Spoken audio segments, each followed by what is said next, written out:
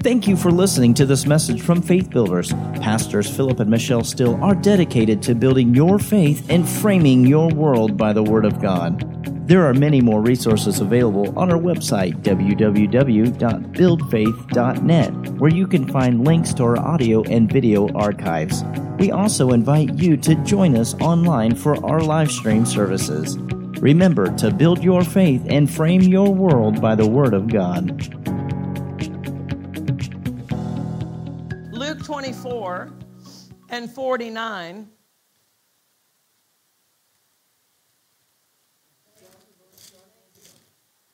So the more I preach on it, the more you'll be empowered to act on it. Amen. Luke 24:49, Jesus said, "Behold, I send," who sends? Jesus. Jesus said, "I send the promise of my Father upon you." Circle the word upon. "I send the promise of my Father upon you. Tarry ye in the city of Jerusalem until." So tarrying is not valid for today. It was valid for them because they were waiting for a specific time on God's calendar. "Until you be endued," and the word endued means to put on like a coat. "Until you be endued with power from on high." So the promise of the Father upon us will result in endowment with power from on high. God's power on the believer as a result of receiving the baptism in the Holy Spirit. Acts 1. Acts 1 will actually begin in verse 4. "Being assembled together with them, Jesus commanded them that they should not depart from Jerusalem." So is this a command? He commanded them that they should not depart, but wait. He commanded them to wait for the promise of the Father. Don't leave until you receive. Don't leave until you receive the promise of the Father, which you have heard of me. For, now the emphasis of what they've heard, "John truly baptizes with water, but you shall be baptized with the Holy Ghost not many days from now." So the promise of the Father is the baptism in the Holy Ghost. He said, wait for the promise of the Father, which you've heard of me, the baptism in the Holy Ghost. The baptism in the Spirit of God is the promise of the Father. Acts 2, verse 1. "And when the day of Pentecost," did he say not many days from now? When the day of Pentecost, the day of Pentecost is the day where they celebrated the feasts that were that had a double harvest. It was the grain harvest and the wine harvest, or the grape harvest. And so this double harvest is a representation of salvation and the infilling of the Holy Spirit. Because you can't be filled with the Holy Spirit if you're not saved. The only requirement of being baptized in the Holy Spirit is that you be saved. So the grain harvest and the wine harvest is a representation of salvation and infilling. Praise God. And so when the day of Pentecost was fully come, they were all with one accord in one place. See the unity? The atmosphere of unity? They were all with one accord, and suddenly there came a sound from heaven as of a rushing mighty wind, and it filled all the house where they were sitting. And there appeared unto them cloven tongues like as of fire, and it sat up on. He said the Holy Spirit will come upon you. The promise of the Father will come upon you. It sat upon each of them, and they were all filled with the Holy Ghost. They were all filled with the Holy Ghost. What's the evidence that they were filled? What was the biblical evidence that they were filled with the Holy Ghost? They began to speak with new tongues. They began to speak with other tongues as the Spirit gave them utterance. They spake, the Spirit gave them utterance. The Holy Spirit did not possess them and make their mouth move against their will or without their participation. They spoke. The words that came to them were by the Spirit of God, but they moved their mouth. They chose to open their mouth and to move their mouth. They spoke, and the Spirit of God gave them utterance. So when I say what is the biblical evidence, it's because we want to know what the Bible identifies as fullness. What the Bible, because it tells us be being filled, doesn't it? In Ephesians chapter 5, be being filled. And that's the amplified version of that. Be filled with the Holy Ghost. It says be being filled, which means there should be constantly a filling in your life. Hold your place here and look at it so that you can see what I'm talking about. And show me the amplified of Ephesians 5 and verse, I want to say 16, but wait, when I get there, I'll tell you. Ephesians 5.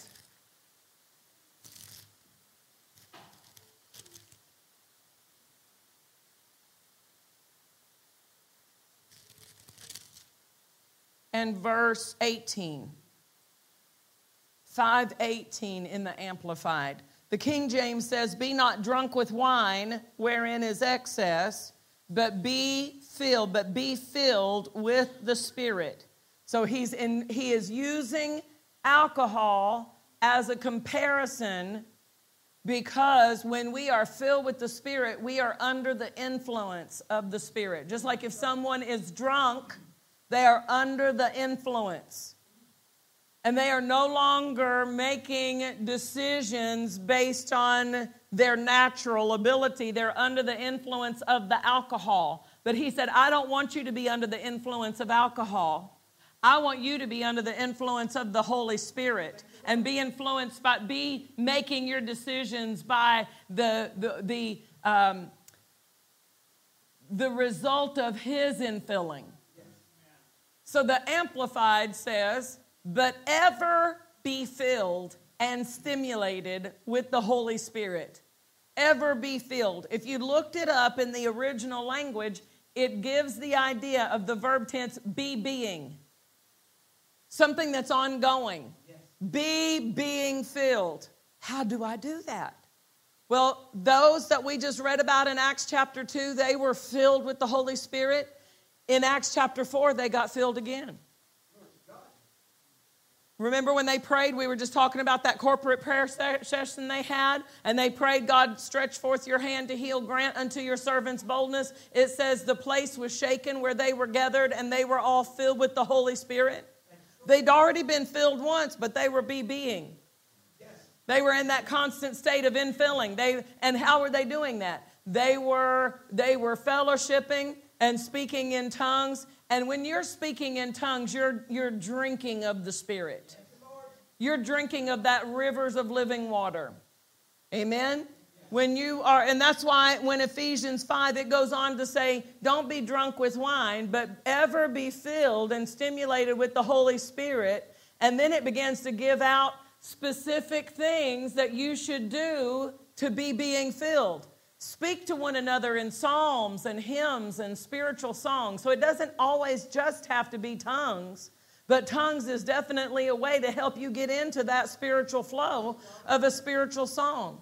A lot of the songs that have come to Pastor come to him because he's singing in the Spirit, or he's been praying in the Spirit, and then he gets up and his tongue is just already connected to his spirit. And I use that phrase because I've learned that phrase. The Holy Spirit would give that to Brother Hagin, and Brother Hagin would say, I'm going to connect my tongue back to my spirit. And he'd pray in the Spirit for just a minute and then begin to give utterances. Hallelujah. Hallelujah. I remember he tells a story about a person that he knew whose mother had experienced a stroke. And so this man was going to the nursing home to ask his mother about some decisions that he had to make with some insurance. And his mother couldn't speak. She could just nod yes or nod no. She could just, with her shaking of the head, she could understand. Her mind was okay in the understanding, but she had lost her verbal capacity. And so he was there asking her the questions that he needed to ask her about some sale of property and some insurance policies that they had. And he said, Mom, let's just take a moment and pray. And so they began to pray in tongues, and she opened up her mouth and prayed in tongues just fine. Because speaking in tongues doesn't come from your mind. The stroke had damaged the part of her brain that was connected, but it hadn't hindered her spirit from praying. So she could verbalize from her spirit and pray in tongues, but she couldn't with her mind. Hallelujah. And so we've got to recognize that when I'm praying in tongues, my mind is not being edified by it. And my mind is not required in it either. And that's why there are times that you can be praying and your mind is thinking about your grocery list. And you've got to discipline your mind, not to get over in the natural, but to stay in that place where you're identifying what is being impressed upon your spirit as you're praying in tongues. So we see here that they spoke and the Holy Spirit gave them utterance. Let's look at Acts chapter 10 and let's see another biblical evidence of what happens when the Bible says they were filled. Acts 10:44 is talking about Peter as he is preaching in Cornelius' house. Cornelius was not a Jew, and they did not think that anybody outside of the Jewish heritage could be saved. And God had to give Peter a vision of the unclean animals on that sheet. And God spoke in that vision and said, do not call unclean what I have called clean. And then when he came out of that vision, the 3 men who Cornelius had sent were down at the gate. And he said, I want you to go with them. And so through a vision and through a specific speaking to of the Holy Spirit, Peter is there in Cornelius' house, and he is preaching the gospel. He is preaching Jesus crucified, buried, and resurrected. He is preaching about Jesus. And verse 44, while Peter yet spoke these words. Now remember, what does it require? The Holy Spirit, baptism. The only requirement is that we be born again. They get born again while Peter is preaching. They're receiving. They didn't have to have a long altar call and any tears. They were already ready to receive Jesus as Lord. They just needed to hear the gospel preached so that they could believe on him and call on his name. And while Peter yet spoke the gospel to them, the Holy Ghost fell on all them which heard the word. Now, we read this morning how the Holy Spirit descended upon Jesus in a bodily shape.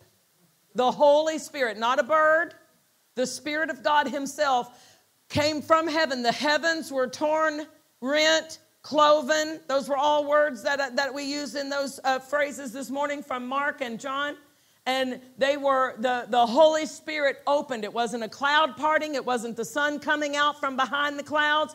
The atmosphere above the earth opened, and the Holy Spirit came from heaven to the earth and descended upon Jesus and upon him. And John testified about that. He said, the one who sent me to baptize, he told me that when I see the Holy Spirit descend and remain upon. So John saw the Holy Spirit come upon Jesus and stay upon him.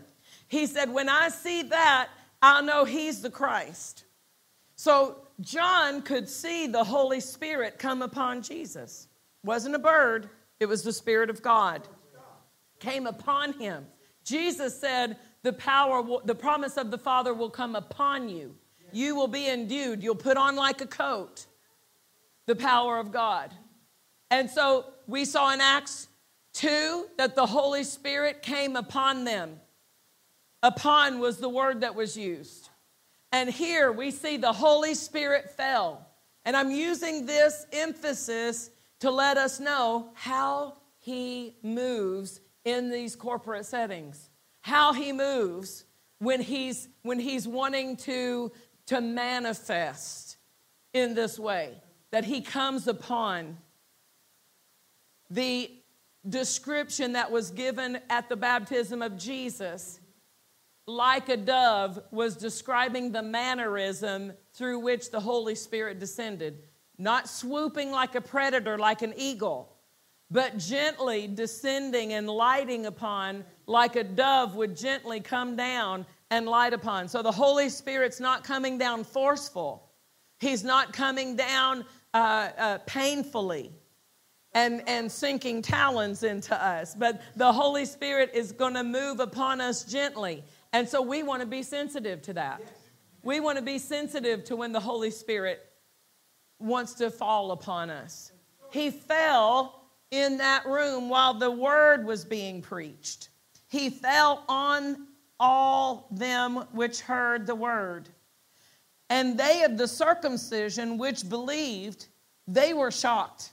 They were astonished, as many as came with Peter, because on the Gentiles also was poured out the gift of the Holy Ghost. How did they know the gift of the Holy Ghost was poured out on these Gentiles? For they heard them speak with tongues and magnify God. They heard them speak with tongues, and they knew this is the evidence. They would not have believed it any other way. But they knew for them to speak in tongues the way we speak in tongues, they have to be saved. So they have gotten saved because they have been infilled and baptized with the gift of the Holy Spirit has been poured out on them. What was the evidence? They spoke with tongues. They spoke with tongues. Let's look at Acts chapter 19. And I referred to this group, but I want you to see in Scripture. Acts chapter 19. Now, you remember when in Acts chapter 10, when Philip was preaching and in Samaria was experiencing a great revival, the minute that the church leaders found out, I'm talking about the disciples found out that there was a revival going on in Samaria, they sent Peter and John specifically for the purpose of helping them receive the Holy Spirit. We'll look at that maybe in a moment. Let's see how we go with this. Acts 19, verse 1. And it came to pass that while Apollos was at Corinth, Paul, having passed through the upper coast, came to Ephesus, and finding certain disciples. This is the first question Paul asks these disciples. Have you received? Can you circle received? Have you received the Holy Ghost? So the question is, remember they find out that there's a revival going on in Samaria. People are getting saved. Let's send Peter and John to make sure they receive the Holy Spirit. The very first question that Paul asks this group of believers is, have they received the Holy Spirit? And they said unto him, we have not so much as heard whether there be any Holy Ghost. And he said unto them, unto what then were you baptized? And they said, unto John's baptism. Then said Paul, John verily baptized with the baptism of repentance, saying unto the people that they should believe on him which should come after him, that is, on Christ Jesus. When they heard this, they were baptized in the name of the Lord Jesus. And when Paul had laid his hands upon them, the Holy Ghost came on. Now, were they saved? They just got saved if they've been baptized in Jesus' name. So they're saved, and so the Holy Spirit's in them. But now what happens? Paul laid his hands on them, and the Holy Ghost came on them. And the biblical evidence we see again, this is our third witness, that when the Holy Spirit comes upon with the baptism, they speak with other tongues. They spoke with tongues. And, hey, prophesied. Just got saved. Just got saved. Just got saved. Hadn't even been saved 5 minutes. And they're already in the gifts of the Spirit of God. They're prophesying. Hallelujah. How did that happen? Speaking in tongues is the doorway to the supernatural. Speaking in tongues is the entrance into the gifts of the Spirit. The baptism in the Holy Spirit is the wells of living water, the rivers of living water, the rivers that provide the 1 Corinthians chapter 12 manifestations in our life. The indwelling is the John 4 well of water, the Holy Spirit living in us through salvation, and the result is the fruit of the Spirit from Galatians 5. Love, joy, peace, long-suffering, meekness, temperance. The fruit is because the Spirit of God dwells in us. The well of water, the well of living water, but the baptism in the Holy Spirit, he said in John 7, out of your belly shall flow rivers of living water. This spake he of the Holy Ghost who had not yet been given because Jesus was not yet glorified. But on the day of Pentecost, Peter was preaching, what you see and what you hear is what happened as a result of the fact that Jesus is at the right hand of the Father glorified, and he has sent forth this which you now see and hear. So the baptism in the Holy Spirit, the speaking in tongues, is just as much, it is just as vital as the interaction that we have with the Holy Spirit from the well of water. He wants us to take it off of the optional list. You know, like if you buy a car and you say, yeah, I need to save some money, so I'm not going to go with the full package. I don't want to have the full luxury package. Just give me the basics. We got too many believers just going basic with their Christianity. And the Holy Spirit, no charge, already provided. Just go ahead and get the deluxe package and receive the fullness of the Spirit of God. Don't just opt out for a basic package where, okay, I want him to dwell in me and I want to have access to the fruit, but I don't need any of the other flows of the Spirit in my life. But now listen, we talk about the gifts of the Spirit, and in their use, the manifestations of the gifts are most generally for working in the ministry. But you need the word of, there are times that the Holy Spirit will show you things that come as a result of a word of knowledge,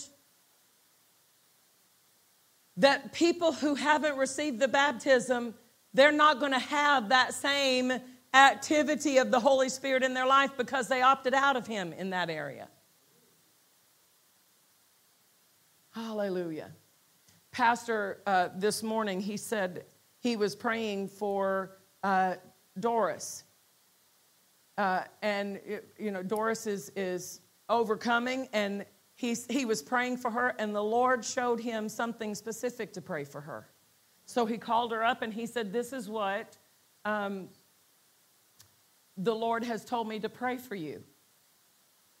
Hallelujah. When one of the members in the Little Rock location, they were dealing with a very severe case of COVID that had caused their fever to go up, and the Lord gave Pastor a specific verse to use. And he called and used that verse, and within 24 hours, they had turned that fever. Hallelujah. You need a pastor who's operating in the supernatural, who can get specific, but you need that too. You need that too. There are things the Holy Spirit will reveal to you. You know, Paul was on the ship, and the Lord showed him by a word of wisdom that ship should not sail. And he said, sirs, I perceive. It didn't come to him in detail. He just had a perception that was coming supernaturally by the Spirit of God. He said, I perceive that this will be bad if we sail. I perceive it. And they would not acknowledge his perception.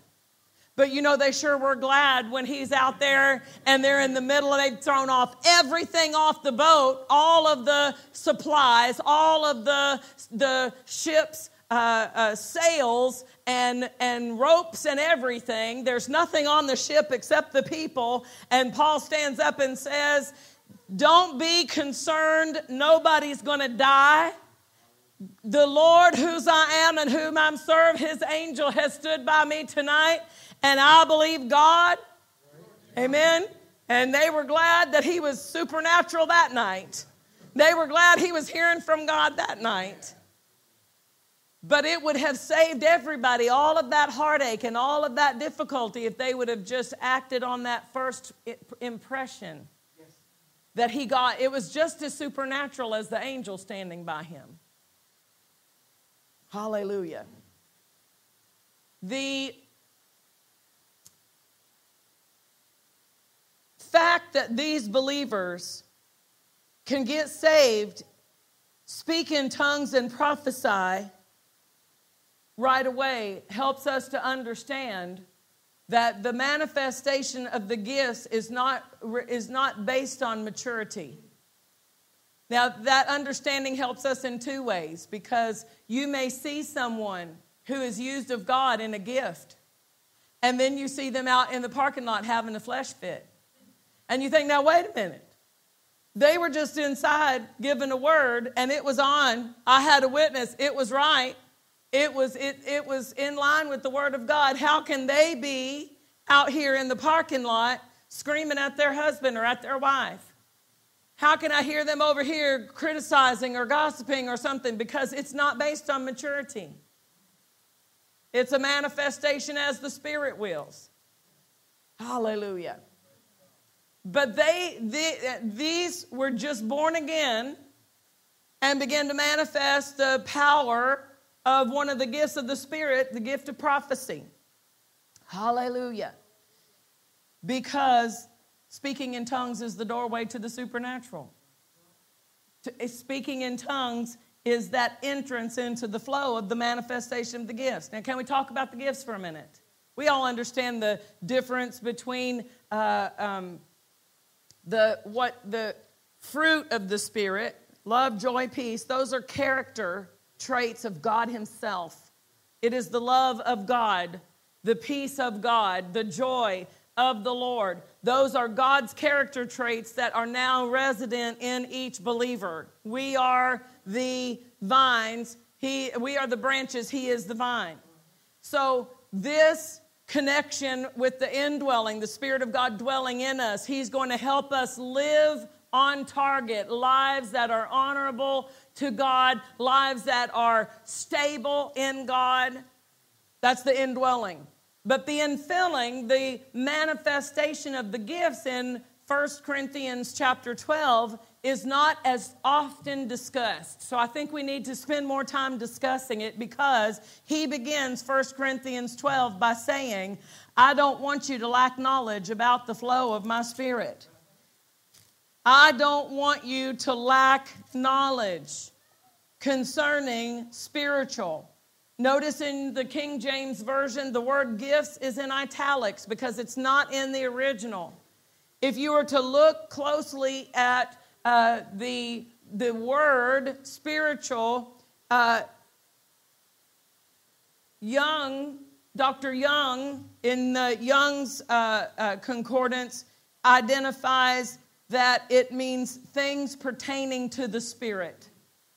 Concerning things pertaining to the Spirit, brethren, I don't want you to lack knowledge. Oh, praise God, I like that. Concerning the spiritual things, brethren. What version is that? Is that New King James? Young's literal. Oh, see, praise God.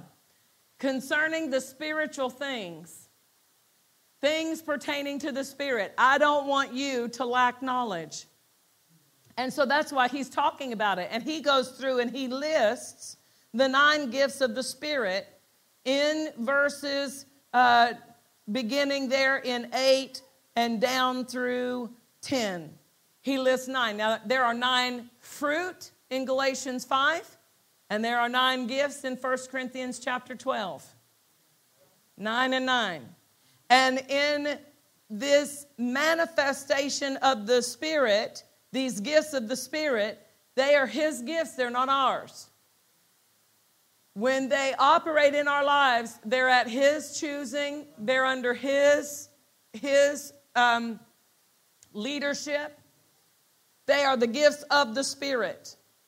And so verse 8, for to one is given by the Spirit the word of wisdom, to another the word of knowledge by the same Spirit, to another faith by the same Spirit, to another the gifts of healings by the same Spirit, to another the working of miracles, to another prophecy, to another discerning of spirits, to another diverse kinds of tongues, to another the interpretation of tongues. But all these work that one and the selfsame Spirit, dividing to every man severally, so no man will have all 9 in operation in their life.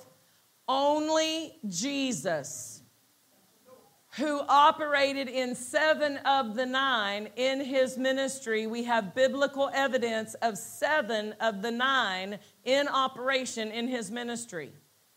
The 2 that were not in operation in his ministry were tongues and interpretation of tongues, because they were initiated or began in the church age. Hallelujah. But we have evidence of the working of miracles in Jesus' ministry, the gifts of healings, the word of wisdom, the word of knowledge, the discerning of spirits. We have evidence that he operated in all 7 of the others, the fullness, because John chapter 3 and verse 34. This is why. For he whom God has sent speaks the words of God, for God gives not the Spirit by measure unto him. So Jesus has received the fullness. Remember, he said, I have received the promise of the Father and sent forth. He said, I will receive the promise of the Father. I'm going to go back to the Peter's sermon on the day of Pentecost. Verse 33 of Acts 2, therefore, by being by the right hand of God exalted, having received of the Father the promise of the Holy Ghost, he has shed forth this which you now see and hear. So Jesus has received the fullness. He was not given the Spirit in a measured portion. Jesus is the head. He has the fullness. He is the Christ, which means the anointed one. He is the one who has received the fullness of the Spirit. We are in Christ. We are all members together in Christ. But we are not the Christ. We are Christians. We are little Christians, little Christians. We are little anointed ones. So none of us are going to have a full measure of all 9 gifts operating continually in our lives. It may be possible that a person over the course of their life at different times has experienced manifestations of all of these at different times occasionally. They may have been in a situation where the Holy Spirit gave them a word of wisdom about something and it saved their life. And then they may have been in another situation 15 years later and God gave them a word of knowledge about something. Or working in a gift of healing or a discerning of spirits. But it is not scriptural that any person is going to operate all 9 continually on a continual, consistent basis in their life, because none of us have the fullness of the Spirit without measure. Severally, as he wills. Severally, so you can believe for more than one to be in operation. And if you're in a ministry office, there are certain gifts that coincide with ministry offices. The gift of the evangelist that we saw in Acts chapter 8 with Philip in Samaria, there were working of miracles, there were healings, there were signs and wonders in his ministry. That's part of the office equipment. In a prophet's office, there is going to be discerning of spirits and either the word of wisdom or the word of knowledge in operation. In different offices, there are different equippings that come with that office that are going to work more generally on a consistent basis. So I'm not telling you that the Holy Spirit won't use you consistently, but not in all 9 is what I'm saying.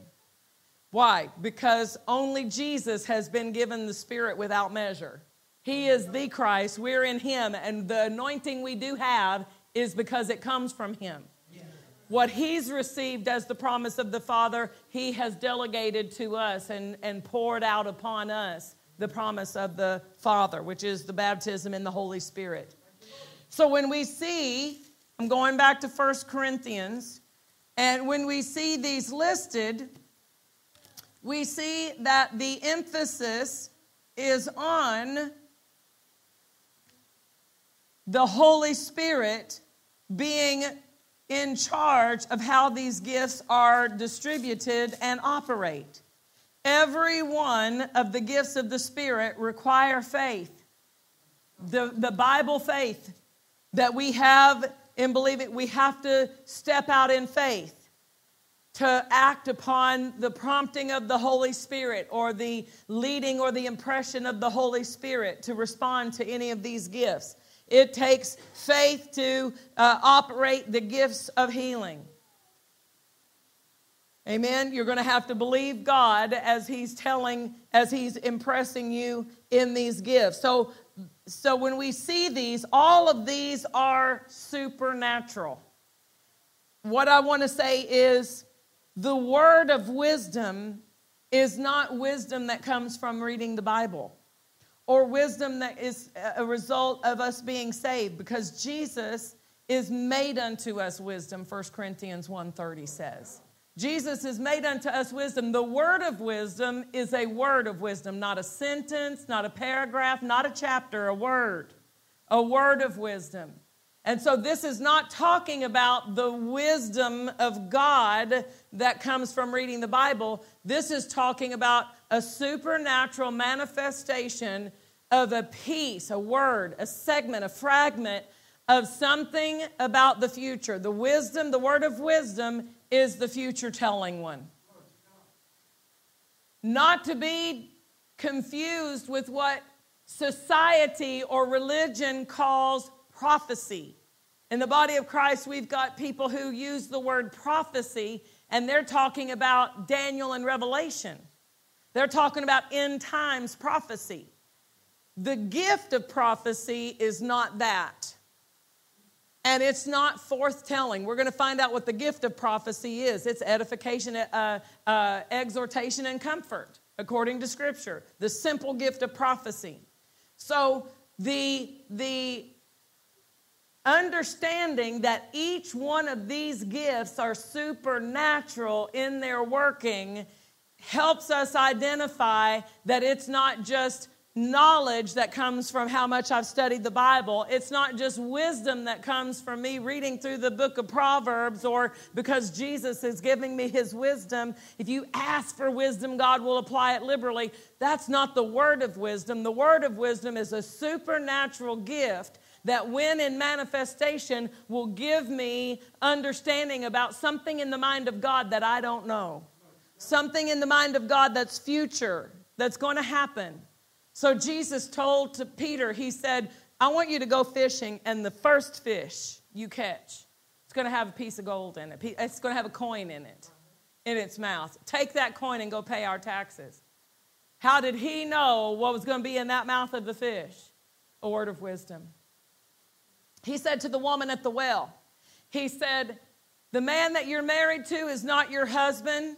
As a matter of fact, you've had 5 other husbands, 5 other men before him. What was that? Word of knowledge. She went all throughout the city saying, this man told me things about my life. He was on it. He knew. It was a witness to her. But it was the gift of the Spirit.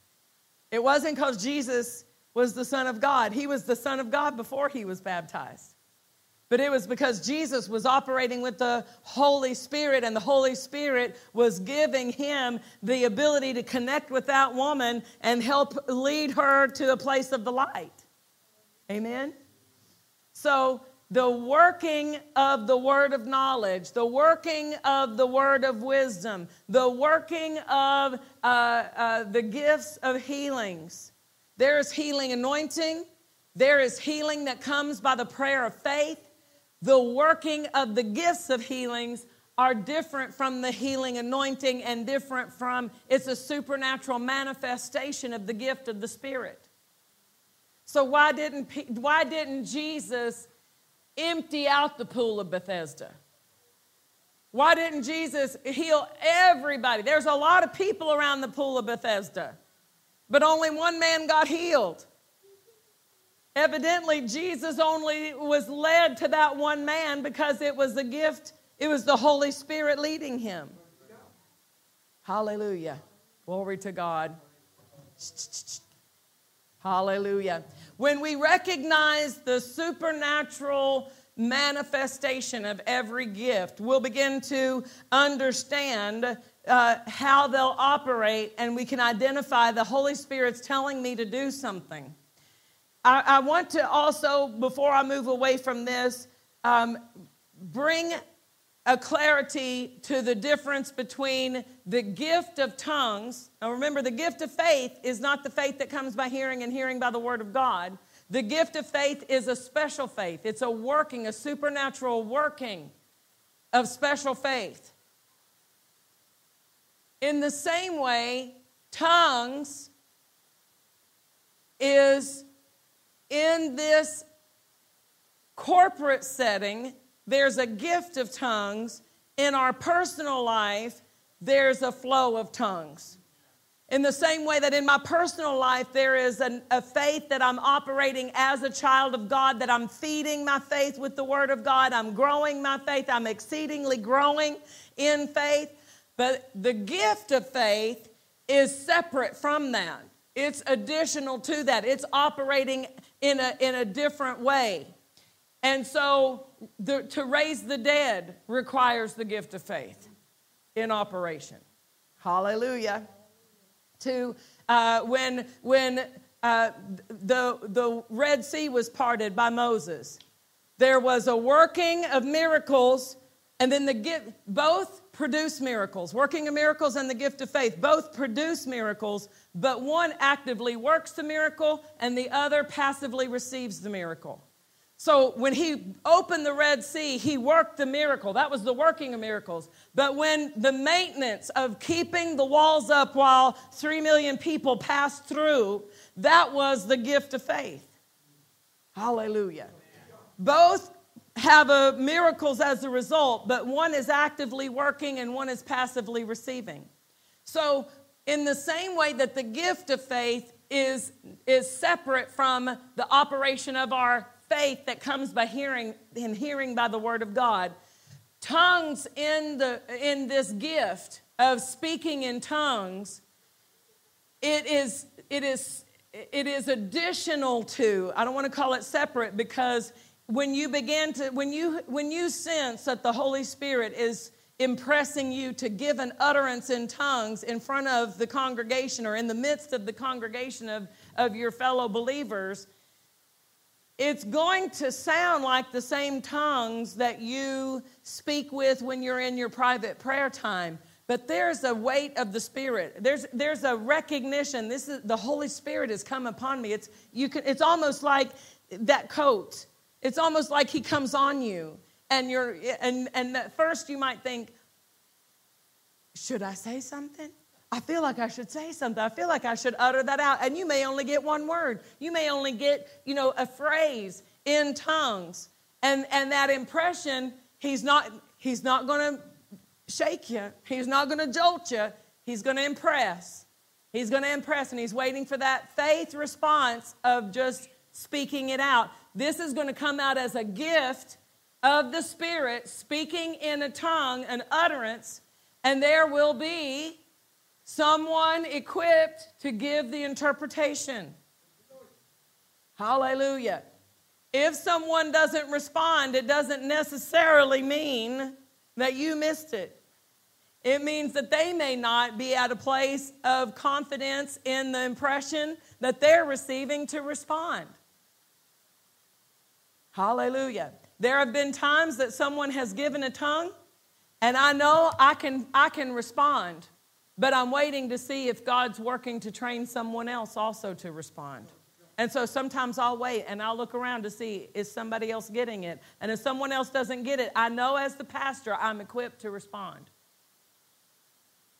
I know as the pastor I'm equipped. Brother Hagen and Brother Pastor Goodwin, J.R. Goodwin, they would determine before the service started who was going to interpret the service and who was going to respond if there was any tongues that came forth, who was going to utter the... They knew they were equipped. If someone else doesn't get it, we've got the equipment to answer that.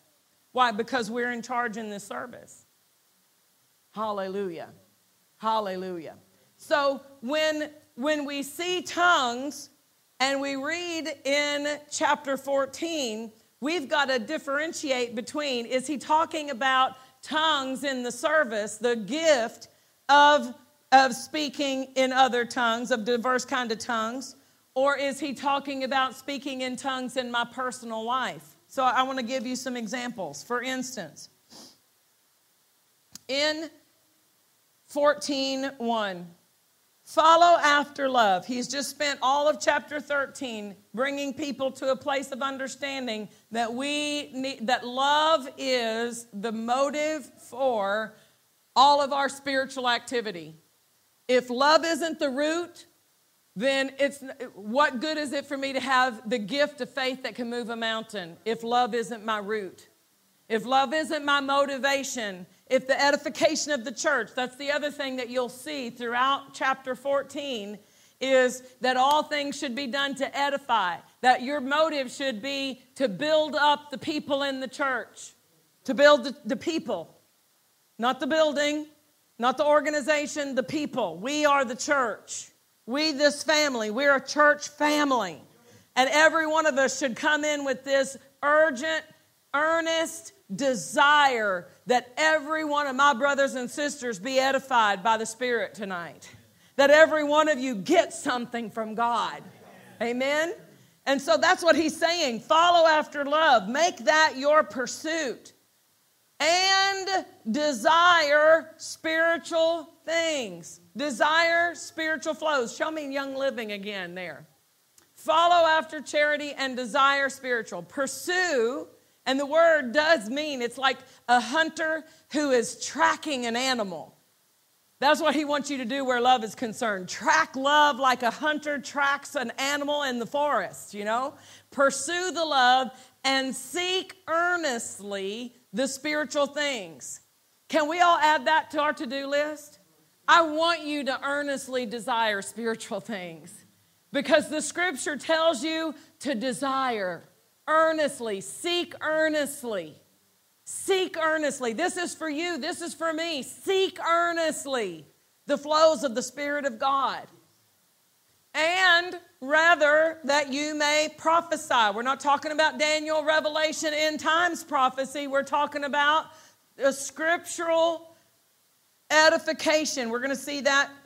Let me read verse 2 first. He that speaks in a tongue speaketh not unto men, but unto God, for no man understands him. What is needed? If someone gives a message in tongues in the church, no one understands until what? Until we have an interpretation. So tongues and interpretation, when they join together, will produce the same as prophecy. Prophecy is equivalent to tongues and interpretation together. Why? Because they're tongues followed by the interpretation of that tongue. And notice it's not a translation. If I were translating something into Spanish, I would translate word for word what that person says. I'm translating to get the specific word that they're using and the intent behind that word. But if I'm interpreting, that's why when someone is standing up here, the interpreter, It's not necessarily a word-for-word translation. It's an interpretation of what was being said in tongues. That's why the word in tongues can be long and the interpretation of it be short, or vice versa, because we're telling you in essence, it's an interpretation.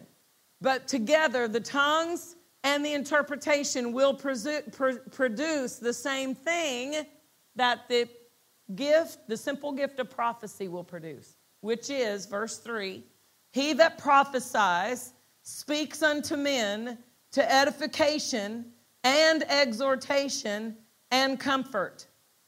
That is the simple gift of prophecy. So we're not talking about what the society or the church world uses when they say prophecy. They're talking about Daniel, Revelation, end times, prophecy. Ooh, prophecy. But the Bible is talking about edification, exhortation, and comfort. So the gift of prophecy is going to produce exhortation, or the tongues and interpretation is going to produce edification, exhortation, and comfort.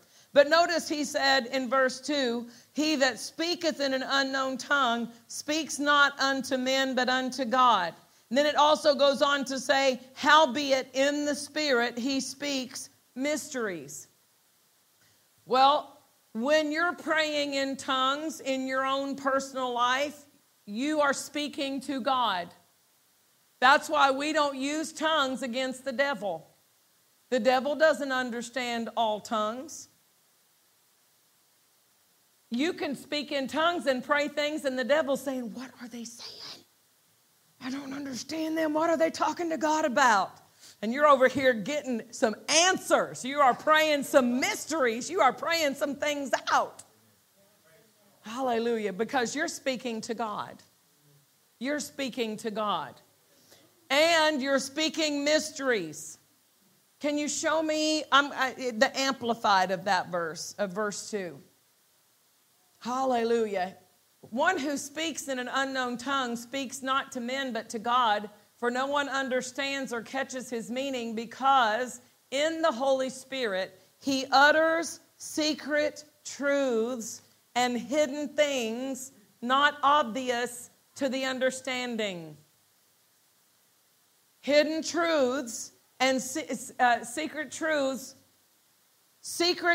and hidden things not obvious to the understanding. Hallelujah. Hallelujah. We need to be uttering those things.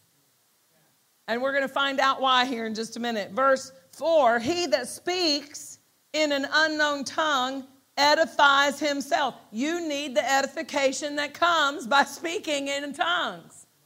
He that speaks in tongues edifies himself.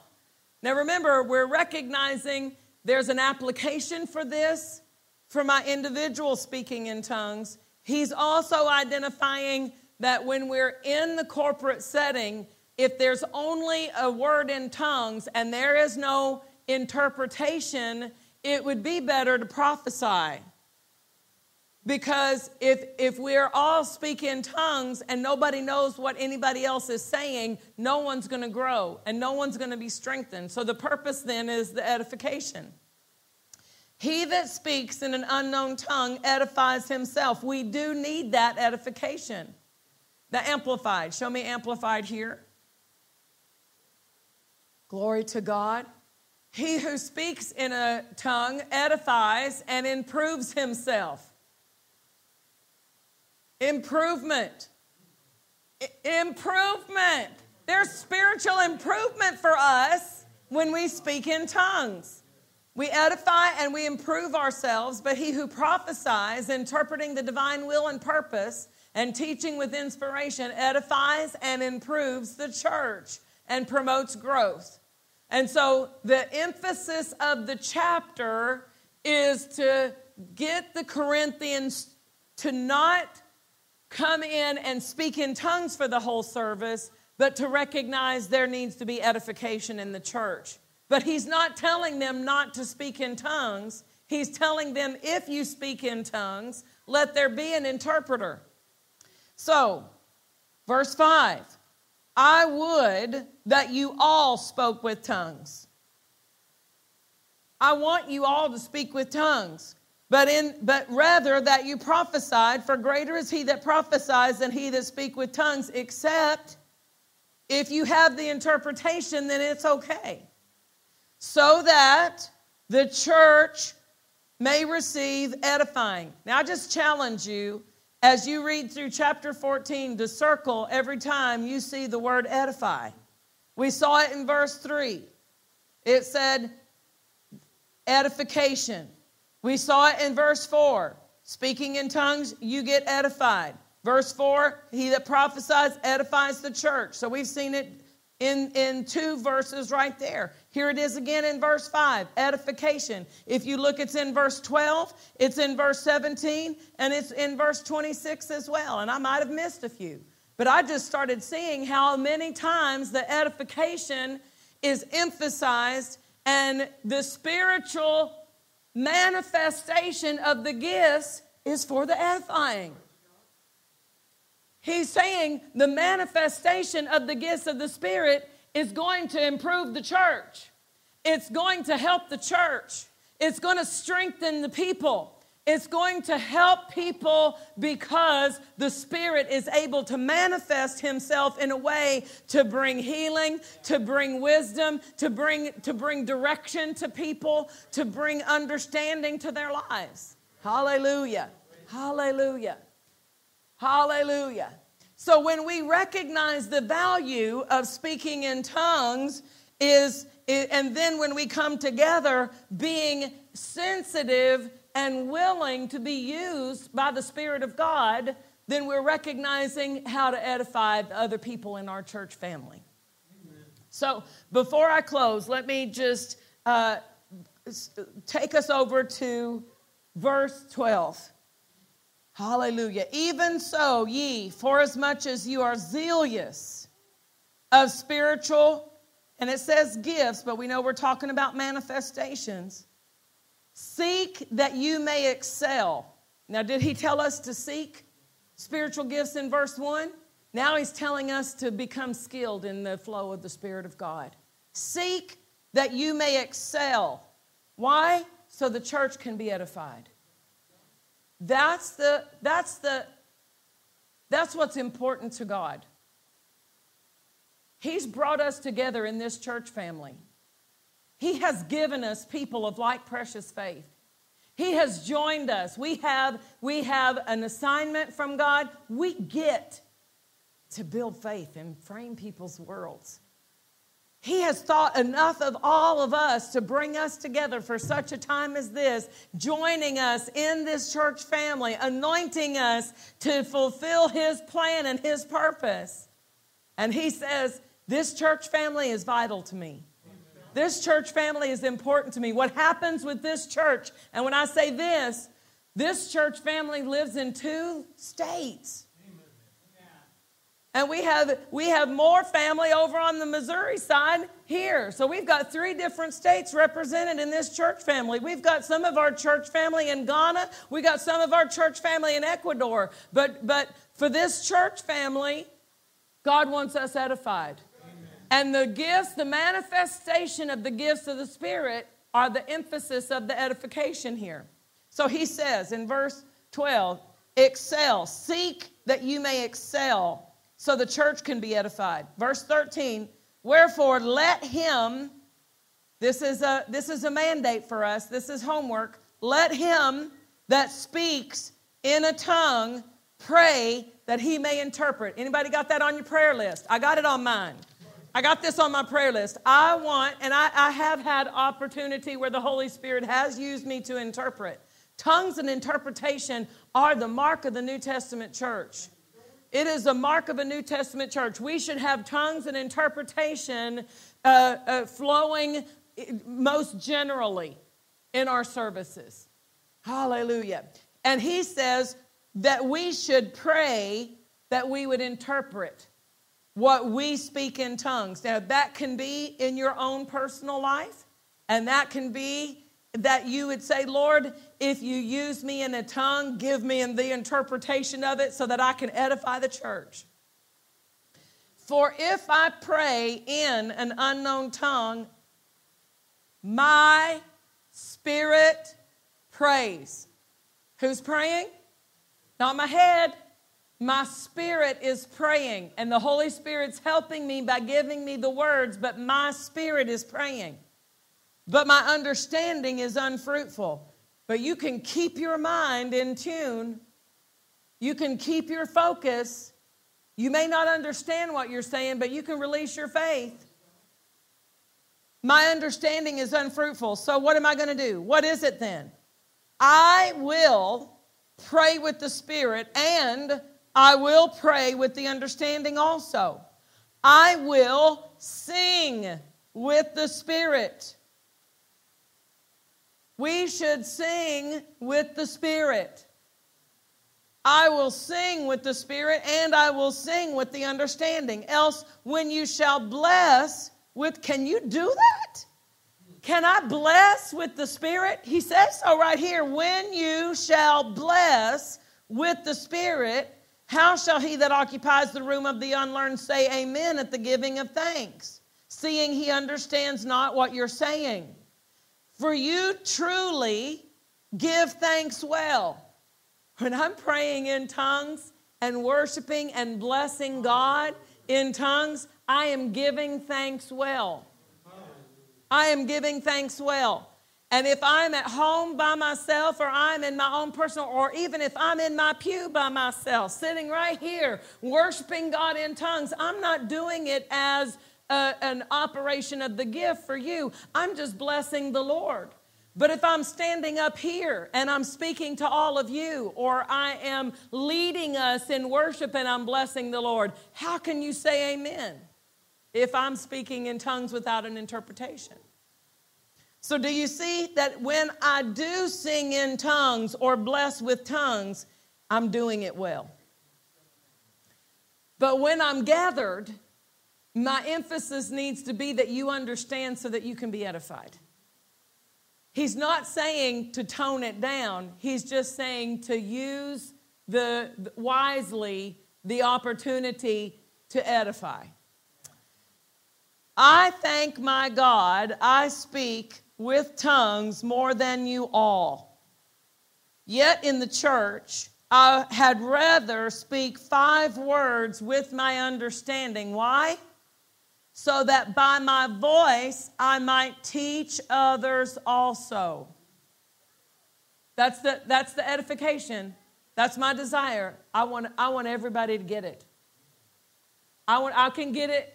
And I can have a flow, and I can have an understanding. But if I come in here and y'all don't get it, then what if we prospered? Right? What is he saying? That by my voice I might teach others also. And then he follows it up with this. Don't be children in understanding.